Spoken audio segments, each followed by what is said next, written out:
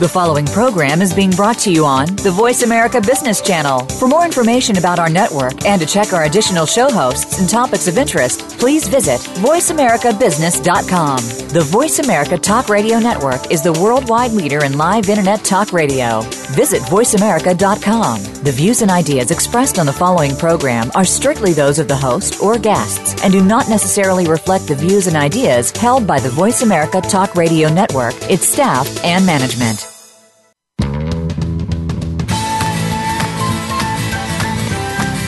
Welcome to the Tech Cat Show with host Lori H. Schwartz. Each week we hear from established leaders in the technology and consumer industry. Finding out the scoop should never be this much fun. Now, here is your host, Lori H. Schwartz.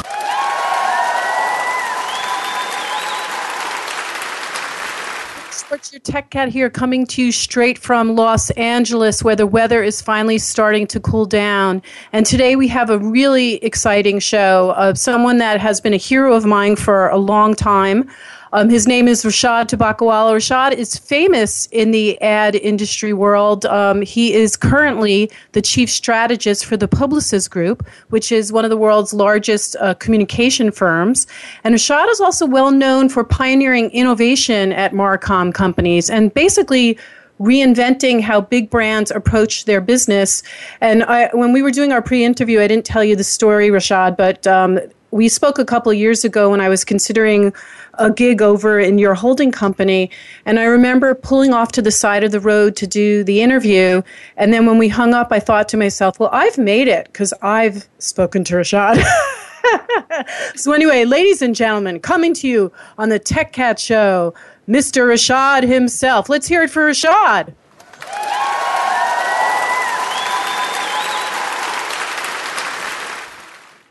How are you doing, my friend? Thank you very much, Lori, and I'm doing well. I am very pleased and honored to be on the show.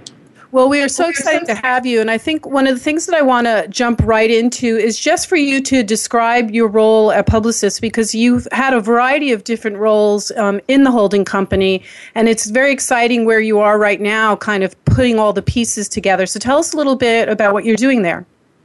Sure. So right now I am the Chief Strategist of the Publicis Groupe, and the Publicis Groupe is a large communication holding company of 78,000 employees. And we have several well-known companies in the creative agency space, companies like Leo Burnett and Saatchi. In the media space, companies like SMG and Zenith Optomedia. And in the digital space, companies like Digitas, Razorfish, and Sapient. And my job is really threefold. One is to work with the CEOs and the board, which I am on, and our overall global CEO, Maurice Levy, on determining the best strategy both for the holding company as well as for some of our individual brands so that we can remain relevant and add value to clients. The second is to identify, build, and nurture alliances and relationships with outside partners that help us achieve this strategy. And the third is to provide support to our clients on their own strategic needs, as well as to help our CEOs both support and protect the revenue that our clients bring us. Oh, that is three huge responsibilities. Now, you're currently based in Chicago. Are you always on a plane? I am currently based in Chicago, and at the end of this particular interview, I will be on a plane to New York. I usually travel about 140 flight segments a year. Oh my gosh. And over the next 4 weeks, it will see me in New York, Atlanta, San Francisco, in the United States, and in India, China, and France outside the United States. Oh my goodness. And what is your strategy for managing all of these different roles within the company? Do they all flow together, or as someone who has a lot of responsibilities, have you figured out a way to segment it all? They are all interconnected in the fact that the alliance is linked to the strategy, and our clients are very involved and are concerned about tomorrow and transformation, which is what our strategy is about, and therefore it allows me to help serve them and help serve our CEOs. Outside of that, the fact that they're interconnected, a couple of drinks every night also helps. Well, and in terms of transformation, what does that exactly mean for an advertising agency right now? Because all I'm hearing from a lot of my colleagues is that the agency model is dead and they're having to reinvent themselves. So what is transformation looking like for you? So, let me start with the agency model being dead. The agency has been for many years, for at least 20 years, been called a dinosaur. And I believe agencies are not dinosaurs, they are cockroaches. And what I mean by cockroaches is we are not necessarily loved, maybe we sometimes are even despised, but we tend to scurry around, figure out what goes on, and then, reinvent ourselves, which is absolutely right. And over the 20 years where we were supposed to have disappeared, we grew, we became larger, we added more value to our clients, we added new capabilities. However, today we are in a particularly interesting time, and that is because two things have happened. One is the individual, which is the consumer, member, customer, person, is truly empowered. And they've not been empowered by anybody but by technology. So if you think about you and me at home, we are like David, and technology is like the slingshot that is allowing us to bring down Goliath. And Goliath are established business models, large marketers, and could be even large agencies. So as a result of this, most of our clients have fallen behind their customer. And that requires them to transform. It requires us to transform ourselves to help them transform. The second really is the opportunities and threats to any particular industry now comes from outside of it. So, the real arch enemy of a Nikon is not necessarily Canon, but Apple. Similarly, the real competitor to Mercedes is not BMW, but Uber. And therefore, clients don't even know who their competitors are anymore. So this is truly a transformational time. And what we have to do as a business or as an industry is find a way to, again, become relevant to our clients, as well as to understand who our potential future and current competitors are.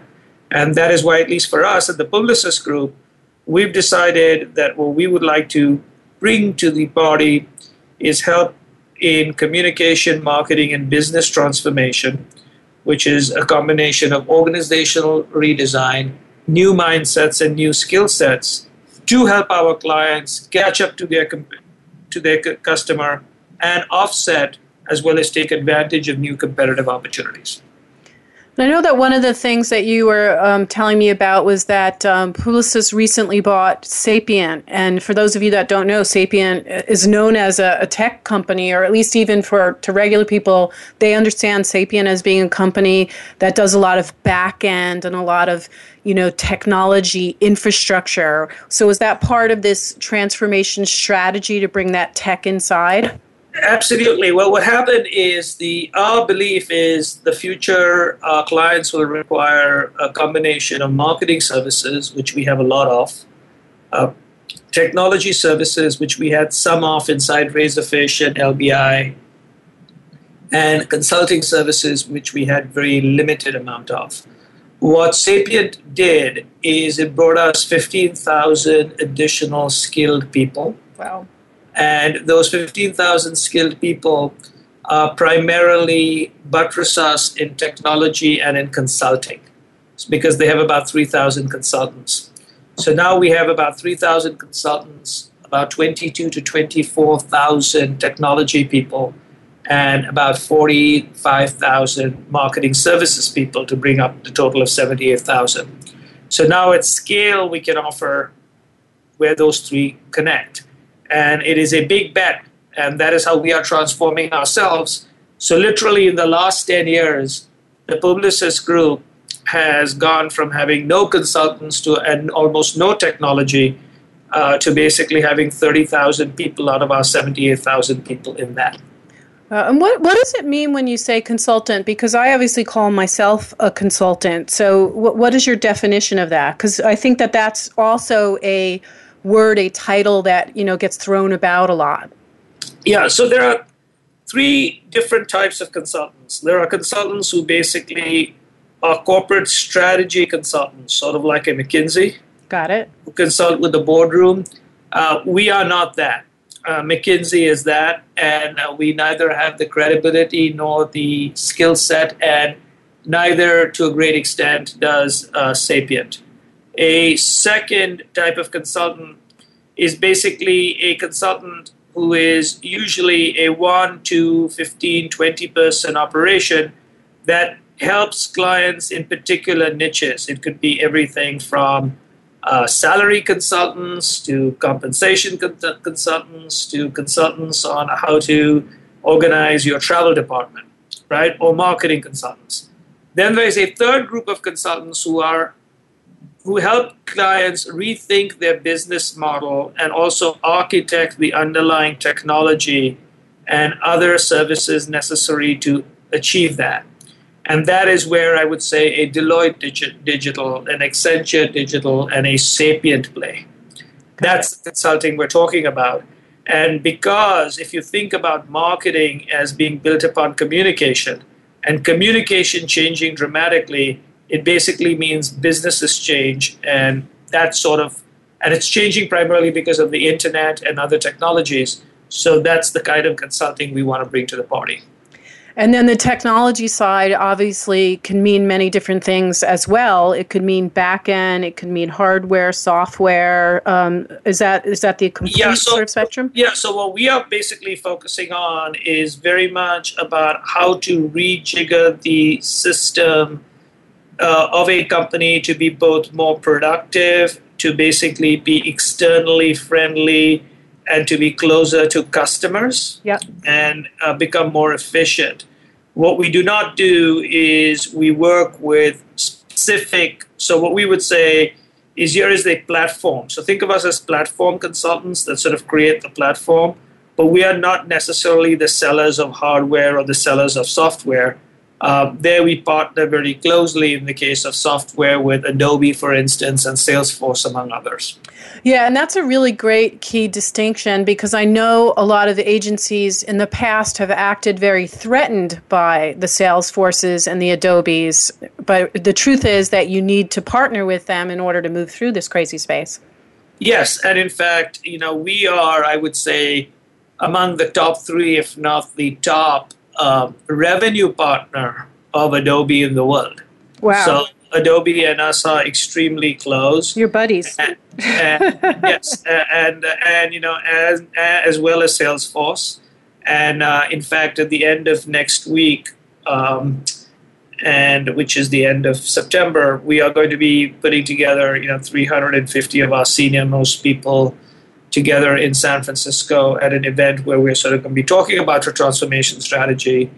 And, not surprisingly, the CEOs of both those companies will be there. Well, that is very exciting. And I'd love to talk to you about what I experienced at Dreamforce as well, which was Salesforce's big event last week. But when we come back, we're going to dig more in with Rishad. And we're going to hear also about organizational change and career management, because I know you've been doing a lot of writing and blogging and tweeting about career management, and a lot of folks are turning to you for guidance in this disruptive time. So we'll be back soon.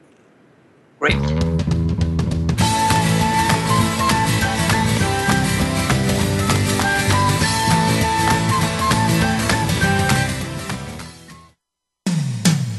When it comes to business, you'll find the experts here. Voice America Business Network.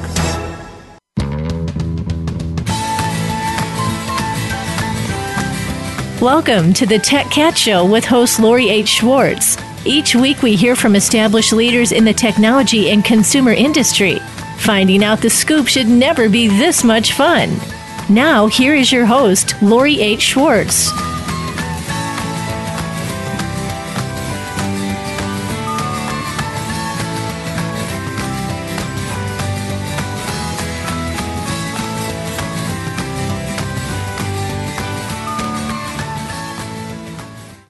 The key point of contact between consumers and brands is technology. StoryTech, a boutique agency, empowers you to use that tech to deliver your message, engage your customers, and raise the bottom line. How do you track and exploit the trends? How do you stay ahead of industry disruption? And how do you maximize profit from content? From strategy to execution, the answer is StoryTech. Inform, innovate, create. Visit us at story-tech.com. That's story-tech.com. The Voice America Live Events page is here now to showcase your corporate, individual, or organization's live event. Visit voiceamerica.com/live events to see all of our past live events and find out more. Whether it's a multi-day conference, special speaker, or single-day event, we've got everything to make your event a success. We can do a few hours or a few days. For more information about taking your event to the next level, call Jeff Spinard at 480-294-6417 or email info@voiceamerica.com. Again, that's Jeff Spinard at 480-294-6417 or send us an email to info@voiceamerica.com. We're always talking business. Talk to an expert. Call now toll free 866-472-5790. That's 866-472-5790. Voice America Business Network.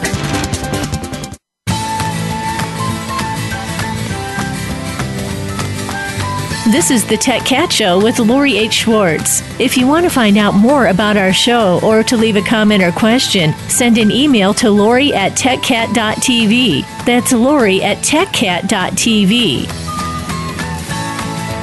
All right, and we are back with the fabulous Rishad Tobaccowala from Publicis Groupe, who's their chief strategist. And Rishad has a blog called the Re-Inventing. Is that correct? Yes. And it's all about, it's about a lot of different things, whatever you're really talking about at the time that relates to the marketing industry. But one of the big topics and trends that you're talking about right now is career management, because disruption is not only happening to the companies, but it's happening to the humans at the company. So what's your stance right now on how people should move through this crazy time?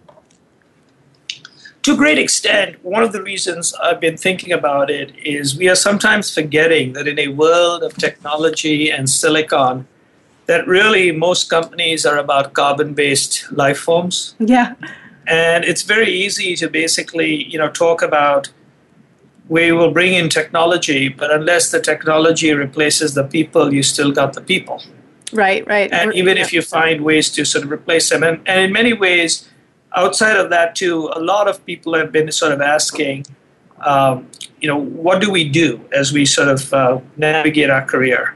And I thought about it, and I've been in business for 34 years, and I sort of wrote this blog about the 10 lessons that I have learned. And the reason I think it hit a nerve is for three separate reasons. The first is it uses English, and it actually uses a real career versus some sort of mumbo-jumbo,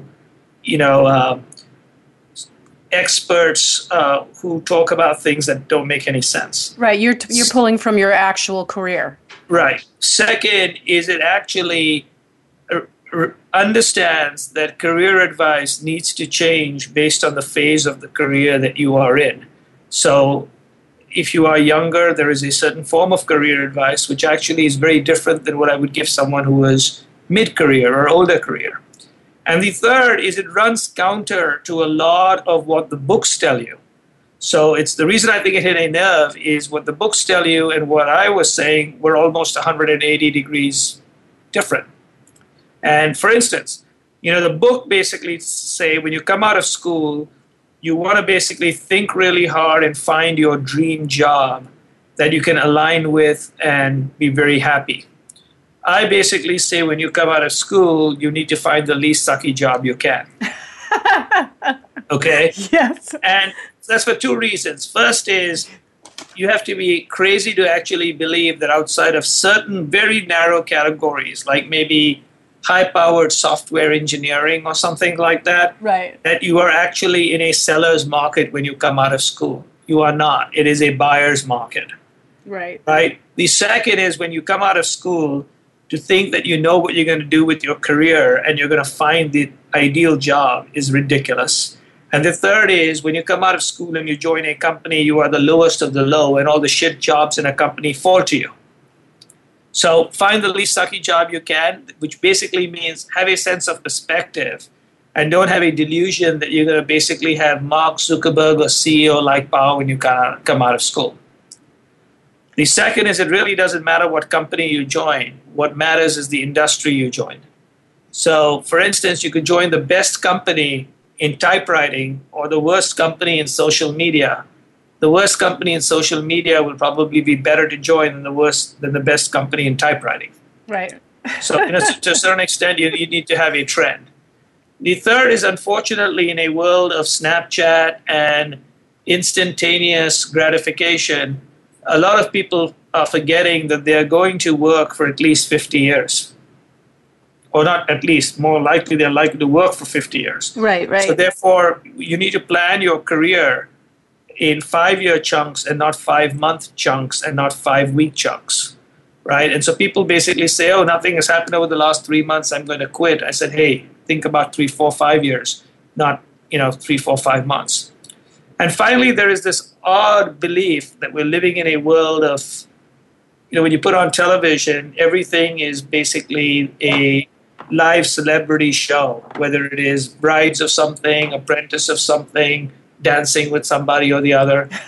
And the truth is it makes you want to compete with everybody. And the idea is don't compete with other people, compete with yourself, which is how do you get yourself better? So those are some of my early advice, which has worked out. And then, in the middle years, you do different things because the boss you choose becomes very important. Making sure that you, by that time, have your passion is important. And about then is when you start building a brand. Because like in the middle career, the word of mouth reputation and your particular niche begins to matter. And then finally, at the later parts of your career, there are two very simple things. You have to sort of unlearn because now you've learned so much stuff that it has become actually irrelevant. And the biggest part in the later part of career where people struggle is they don't realize that their industry has changed because a couple of decades have passed. In the marketing world, Lori, some of the smartest people that we worked with 10 or 12 years ago seem to have frozen in time. They're not a dinosaur. They're not a cockroach. They seem to be some sort of thing stuck in amber, right? And And the other is also to start thinking about your post-career and have a combination of starting to do some consulting, start giving back aggressively, start teaching. So that is what I think I've advised people, which is a combination of being realistic, of continuously investing in education and rethinking things, and also giving back. Gosh, I wish I had spoken to you during those parts of my career. It would have been very helpful. But here's my question for you, because I know a lot of my colleagues also, and I've been in this situation over the years too. There's this fear of millennials right now, of managing millennials, of a 25-year-old digital guy showing up and taking your job, even though you have years of experience. So there's this sort of, boomer Gen X fear of the millennial. Is that founded or is that just part of the hype right now? I tell you, that first of all, I believe what it is not necessarily the millennials. What it is when a millennial walks into your office, you start thinking that this is about technology, and it actually isn't. It's basically about a person who is comfortable, more comfortable than you are usually, and obviously these are generalizations, but they're more comfortable than you are in a world where authenticity matters. In a world where they're asking, what purpose am I doing this job for? What purpose do you serve? And a group of people who have a certain sense of impatience, but also a need for transparency. So what happens is we have grown up in a world where we could succeed bullshitting people. That was inauthentic. Right. We really didn't care about any purpose excepting let's make some money and have fun. Right. And as far as transparency was concerned, we really didn't care that much as long as we had some idea, and we tried to arbitrage information as power. However, in a networked age, that doesn't work. People can Google stuff and get information. you can be caught by being inauthentic because all these people talk to each other. So you could talk to two different people and tell one person you think yellow is a great color and the other blue is a great color. 5 seconds later, they'll say you're a liar because you told two people two different things. That, which is, you are looking at people who were not in a networked world, with a networked environment and a networked mindset, getting very scared about these folks. And it's not about technology, it's just about a mindset. And so my suggestion to people is to do two things. One is don't lie. Right. Second is start learning and talking with these people, and you'll find that they're just like you. They're human beings with some skills and with some fears. And the third is, if your job is one that can be easily replaced by them or replaced by a machine, quickly learn additional things and additional value that you can add, because it will be replaced by them or by a machine. There's nothing that can stop it. Because the reality of Darwinian economics is, if someone can find someone who can do things cheaper, they will. If someone can replace you with a machine, they will. Yeah, and there's been a lot of talk about above the API and below the API, and the fact that, jobs are going to be eliminated by code and by robotics. Do you buy into that? Is that something that we should all be worried about?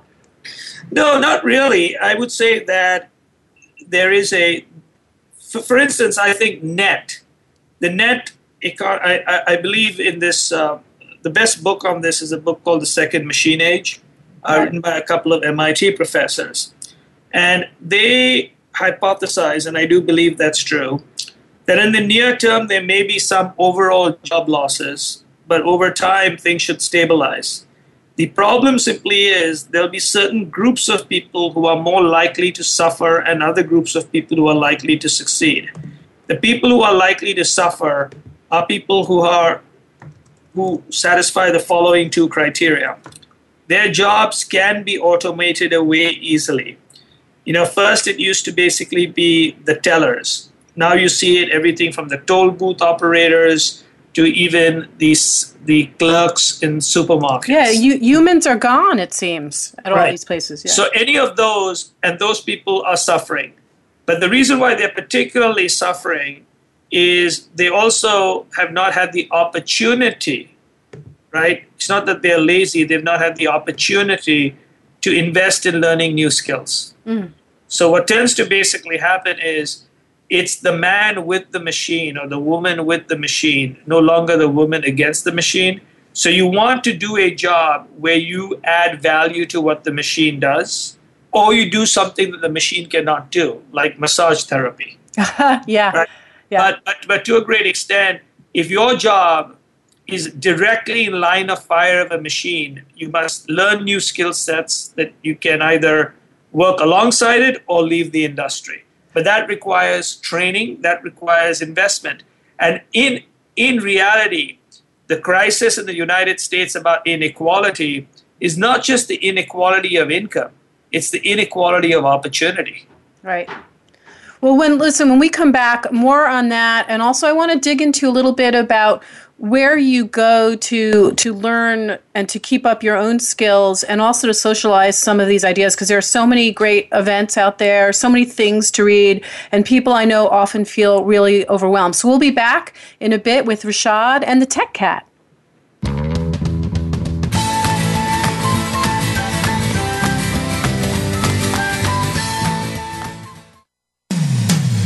When it comes to business, you'll find the experts here. Voice America Business Network. The key point of contact between consumers and brands is technology. StoryTech, a boutique agency, empowers you to use that tech to deliver your message, engage your customers, and raise the bottom line. How do you track and exploit the trends? How do you stay ahead of industry disruption? And how do you maximize profit from content? From strategy to execution, the answer is StoryTech. Inform, innovate, create. Visit us at story-tech.com. That's story-tech.com. Effective leadership is what will propel the world, organizations, and businesses through a range of dynamic changes. How do you keep up with these changes, build skills, and lead effectively? Listen for Innovative Leaders Driving Thriving Organizations with Maureen Metcalf. Maureen offers tools and engaging guests who are leaders in their field.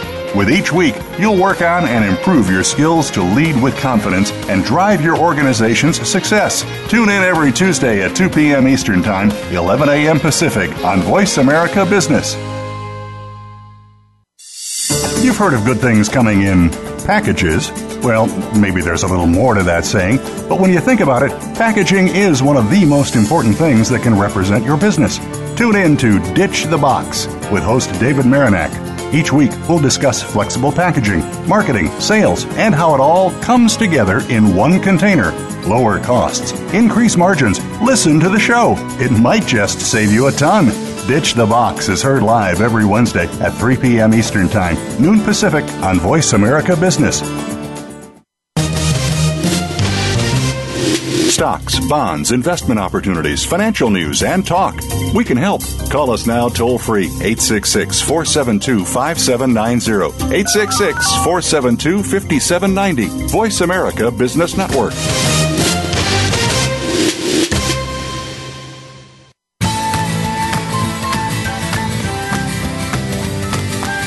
This is the Tech Cat Show with Lori H. Schwartz. If you want to find out more about our show or to leave a comment or question, send an email to lori@techcat.tv. That's lori@techcat.tv. Hi, folks. We are back, and we are talking with Rishad from Publicis, who's the chief strategist there. And Rishad has the fortune to go to a lot of fabulous conferences and be at a lot of fabulous places with great minds. And I'd love for you to talk a little bit about the trade shows and the events and just the people that you surround yourself with to really share all these great insights. I mean, what are some of your favorite events to go to? And I know a lot of them are even outside of the sort of marketing category. So within the world of events, I tend to basically go to 6 events a year. 3 of them have to do with the marketing category. Sometimes I don't get to all 3. One is the Consumer Electronics Show. But the difference is I actually spend at least a day walking the floor. Right. Versus just having meetings. And we got to hang out this year. There. Yes. So that is one that's very important. The second is I go to DMEXCO, which I did not go this year, which is actually the world's largest ad tech show. And it is pretty incredible. It's in Cologne, Germany. And the third one is in France, which is obviously the Cannes Ad Festival. And those 3 are, to me, the sort of the 3 tentpole events in the space. Outside is also where I go to 3 other things where I have an opportunity to learn a lot. The first is I go to the TED conference in Vancouver. And that one is particularly compelling because you get to spend 5 days listening to some of the most exciting and interesting people. And while you could do that at TED.com, you don't spend 5 days doing it, watching it on video, just by being there in the event. The second is I'm fortunate that I get to go to Davos, and that is in January, and that is really about world affairs and a bunch of other things. And the nice thing about TED and Davos is, for all practical purposes, I find that everybody in there is 3 times smarter and 4 times more famous. So it basically makes sure that if for any moment you got a big head, it is brought down to size and miniaturized nicely. Now, Davos, do you get invited to? I know TED, you get on a list if you submit yourself, and it's fairly expensive. Is that how it still works? Yes, that still works that way, which you have to be invited and admitted, and then if they decide they like you, you can get invited again. So it's a little, and it's expensive. So that's for Davos, it's even more selective and even more expensive. In the case of Davos, the actual event, the Davos event, is run by Publicis Live. Oh, wow. Okay. So we don't own the event, but we run it and organize it. And Publicis has been a strategic partner of Davos for many years. So we basically at the corporate level get 5 invitations.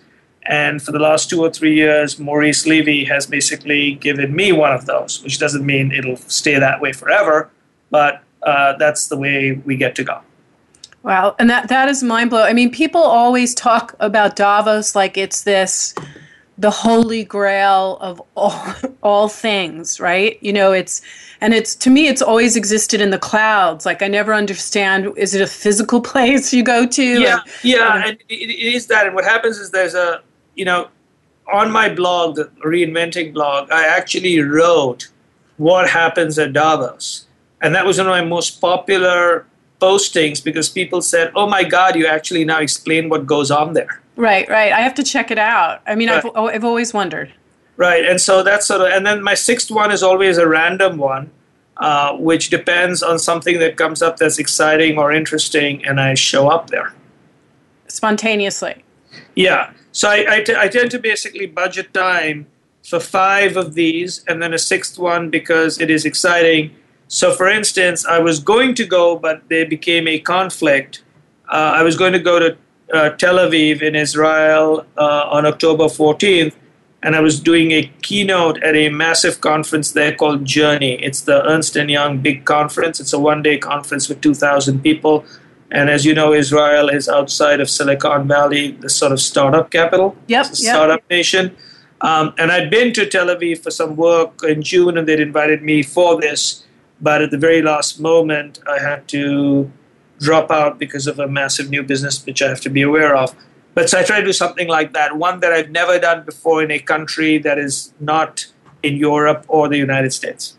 And when this was something that I struggled with at the IPG lab and subsequently, when you have, in a sense, an innovation role, is there, and maybe now because you're in this other role and you're where you are in your career, but there's sometimes moments where you get pulled into the weeds of client work and then you're not able to continue to be on the path of when you are, surfacing all this great information that will actually impact the company. So taking what you learned at TED, at Davos, appearing at Cannes and the CES, and being able to, turn that information into gold for the rest of the company. Does that still happen to you? Do you see that as a challenge for folks that are charged with innovation? It continues to be a challenge, but it's something that so the reason why I schedule these things at the beginning of the year and my calendar is blocked, and they are pretty much sort of sacrosanct. So because I know those dates are those dates, I can tell everybody months and months in advance, right? No, I'm just letting you know that dates don't work, right? And because many of those are industry dates, like TED or Davos, at least for my boss, is an industry date, I get support on that. So at least I get those 5. The problem really is not the meeting with the clients, which I think is very important, because sometimes even with client work, you begin to learn what is actually bothering them and what the real things are. Right. Because one has to be very careful. Clients like people who come in with new thinking. They do not like people who come with new thinking that is not relevant to their business. Got it. So it has to be contextual. So just because you're Mr. Innovation doesn't really impact them. Because unless you can land the plane, and so to a great extent, the fact that you have occasionally worked and you continue to work with clients is one of the reasons why I, at least every year, actually lead as much as one can lead. A couple of major new business pitches each year. Yep. Because in effect, I get to not only understand what the client needs, but I get to understand the difference between what we could deliver and what we can deliver. Right. And I know what you mean, too, because you can, the stuff that I struggle with now is I can continue to speak about things, but the truth is it's in the consulting work that my speaking has more value. So you actually have to be a doer as well as a speaker. Yeah, exactly. And so what tends to basically happen is many of these cases, there's a specific thing, and then you go in with a team, and you play a role in the team, and so you're actually answering a very specific question. And does your phone and email just ring all the time from various folks within the holding company, or, has that channel sort of filtered out to just a very sort of set of C-suites at the various companies? Because really Publicis now is made up of so many major companies. So who taps you the most? Well, there's a different group of people. There are different groups of people. Obviously, the C-level, which basically would be the chief executive officers of our 10 major brands, and they're usually their North American leadership and their European leadership, because still businesses like ours are about 75-80%, Western.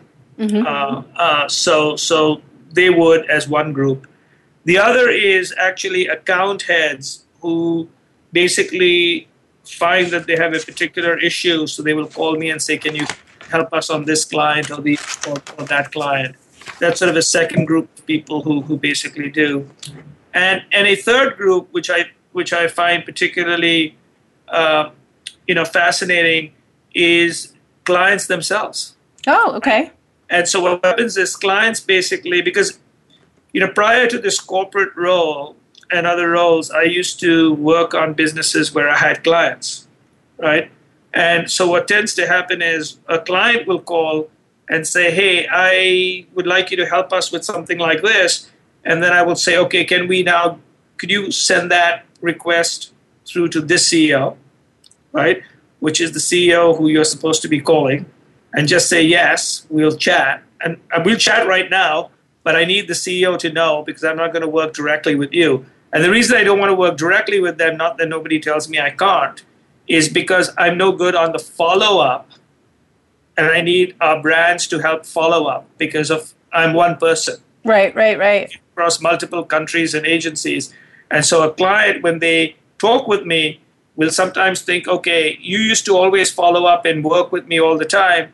And I have to explain to them, while I will try to do as much as I can, in reality, my time constraints don't allow me. Right. So therefore, I need someone from their brand that they've hired to help me make sure that they do not get disappointed. So you set expectations up at the front that your role has evolved and that you're in this, Yes. sort of layer now, which I think, I think that a lot of folks who have similar roles like you don't do, and that's where you have clients who say, "Well, I thought I bought this," Yeah.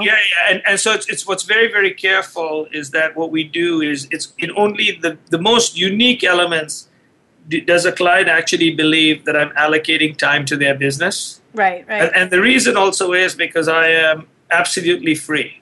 Okay? Yeah. So what tends to happen is when I go to a client and I spend a day or two, we don't charge them for that day or two. We don't charge them for the airfare. We don't charge them for anything. Because, if once you started charging them specifically, they will basically expect you to show up all the time. Right. Smart. And we can't basically do that. That makes sense. So I'm not going to be charged for this interview, is what you're saying. You will not be charged for the interview. In fact, I should pay you because you are going to make me famous. All right. Well, when we come back, we're going to wrap up with Rishad and talk a little bit about the technology that's turning you on. It could be consumer stuff. And also, where can we read, see, and hear from you in the near future? So we'll be back soon with Rishad and the Tech Cat.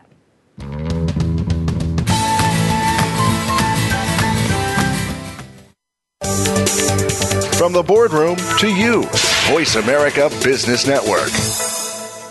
The key point of contact between consumers and brands is technology. StoryTech, a boutique agency, empowers you to use that tech to deliver your message, engage your customers, and raise the bottom line. How do you track and exploit the trends? How do you stay ahead of industry disruption? And how do you maximize profit from content? From strategy to execution, the answer is StoryTech. Inform, innovate, create. Visit us at story-tech.com. That's story-tech.com. If you currently or aspire to serve on a board or work in a leadership capacity for or with a public or nonprofit organization, where can you turn to get the best advice and practices? How about Leadership Matters with Dr. Cheryl White, Linda Shube, Gerald McFadden, Andre Howard, Tom Wall, and Rihanna Absar. Our program discusses challenges facing both public and nonprofit leaders. Don't miss these practical solutions and tips to enhance your leadership style and effectiveness. Leadership Matters airs live Wednesdays at 2 p.m. Pacific, 5 p.m. Eastern on the Voice America Business Channel. Up-to-date business and financial news. Call now and get the financial information you need. 866-472-5790. 866-472-5790. The experts are here. Voice America Business Network.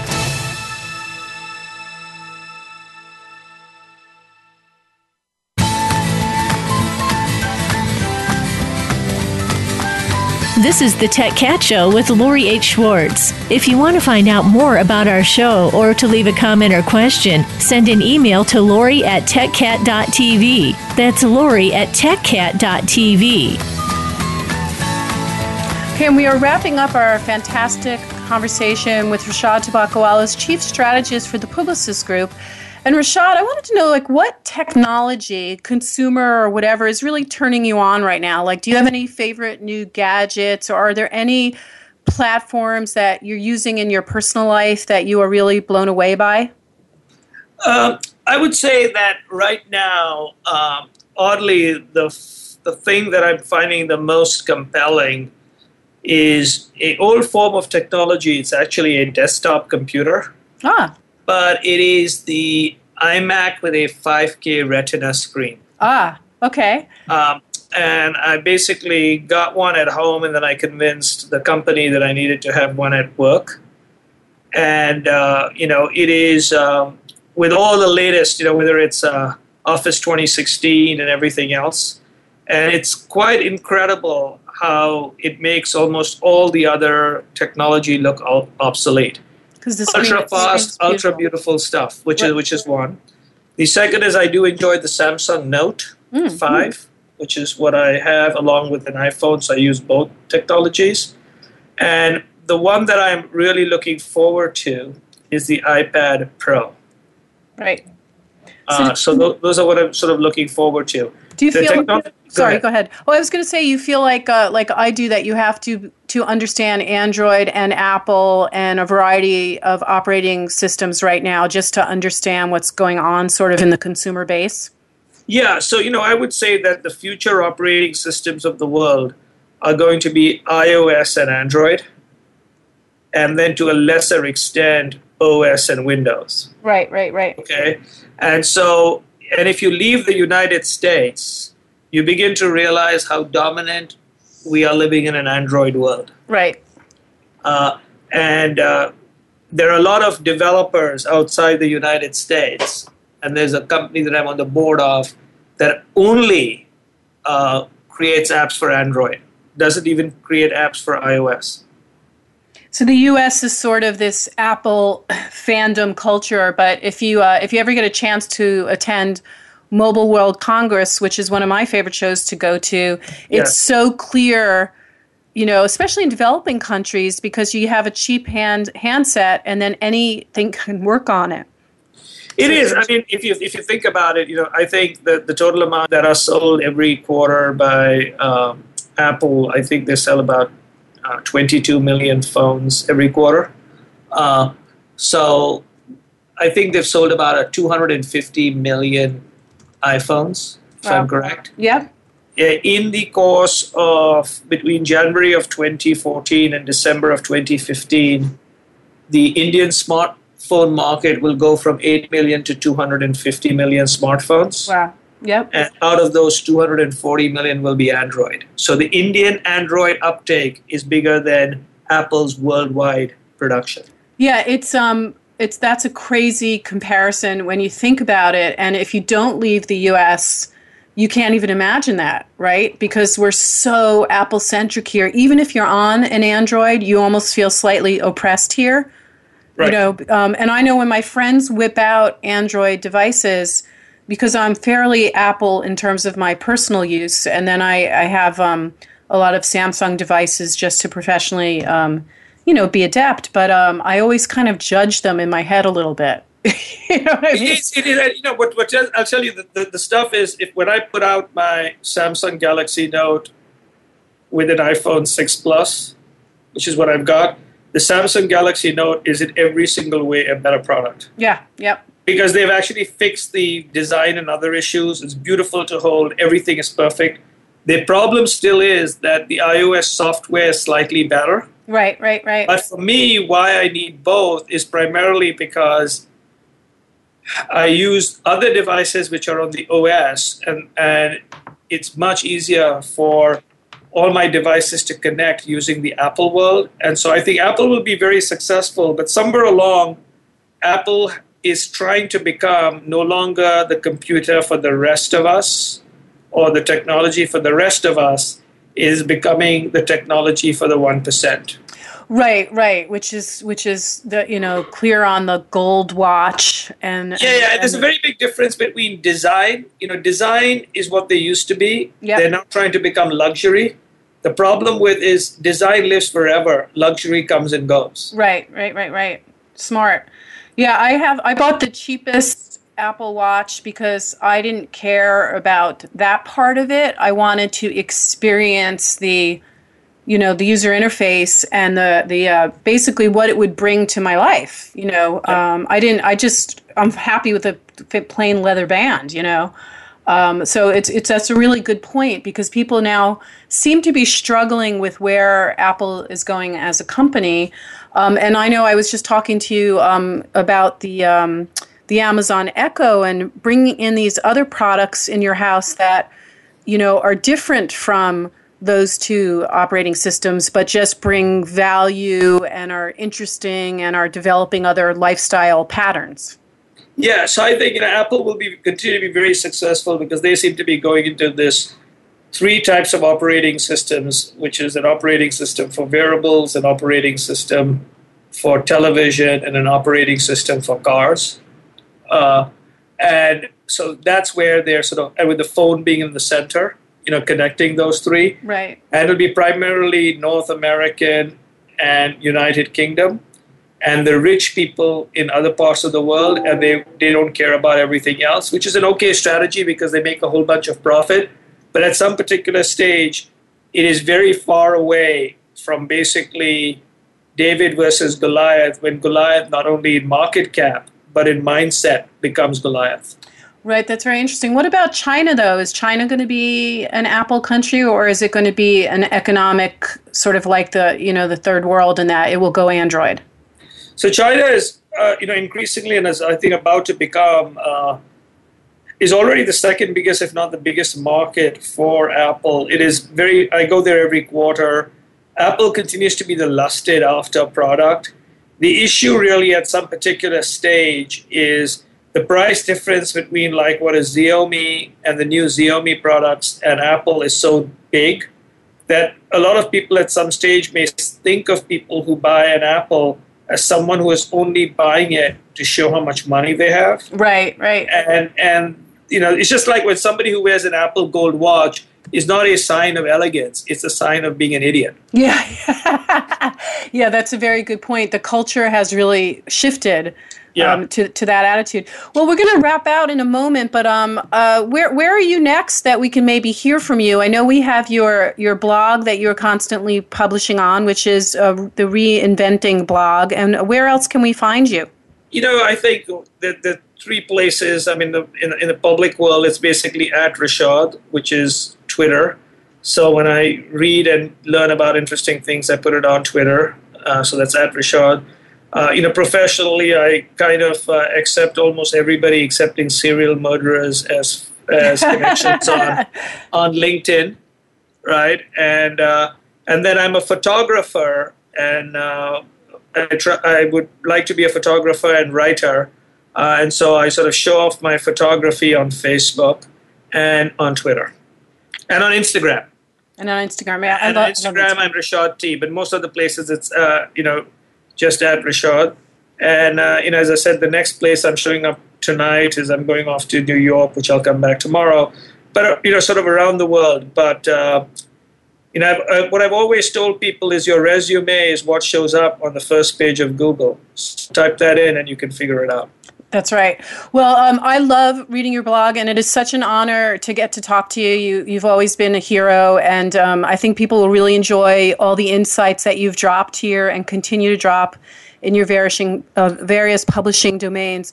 So thank you so much, Rishad Tobaccowala, the Chief Strategist for Publicis. Looking forward to hearing, seeing, reading more about all the things that you are doing.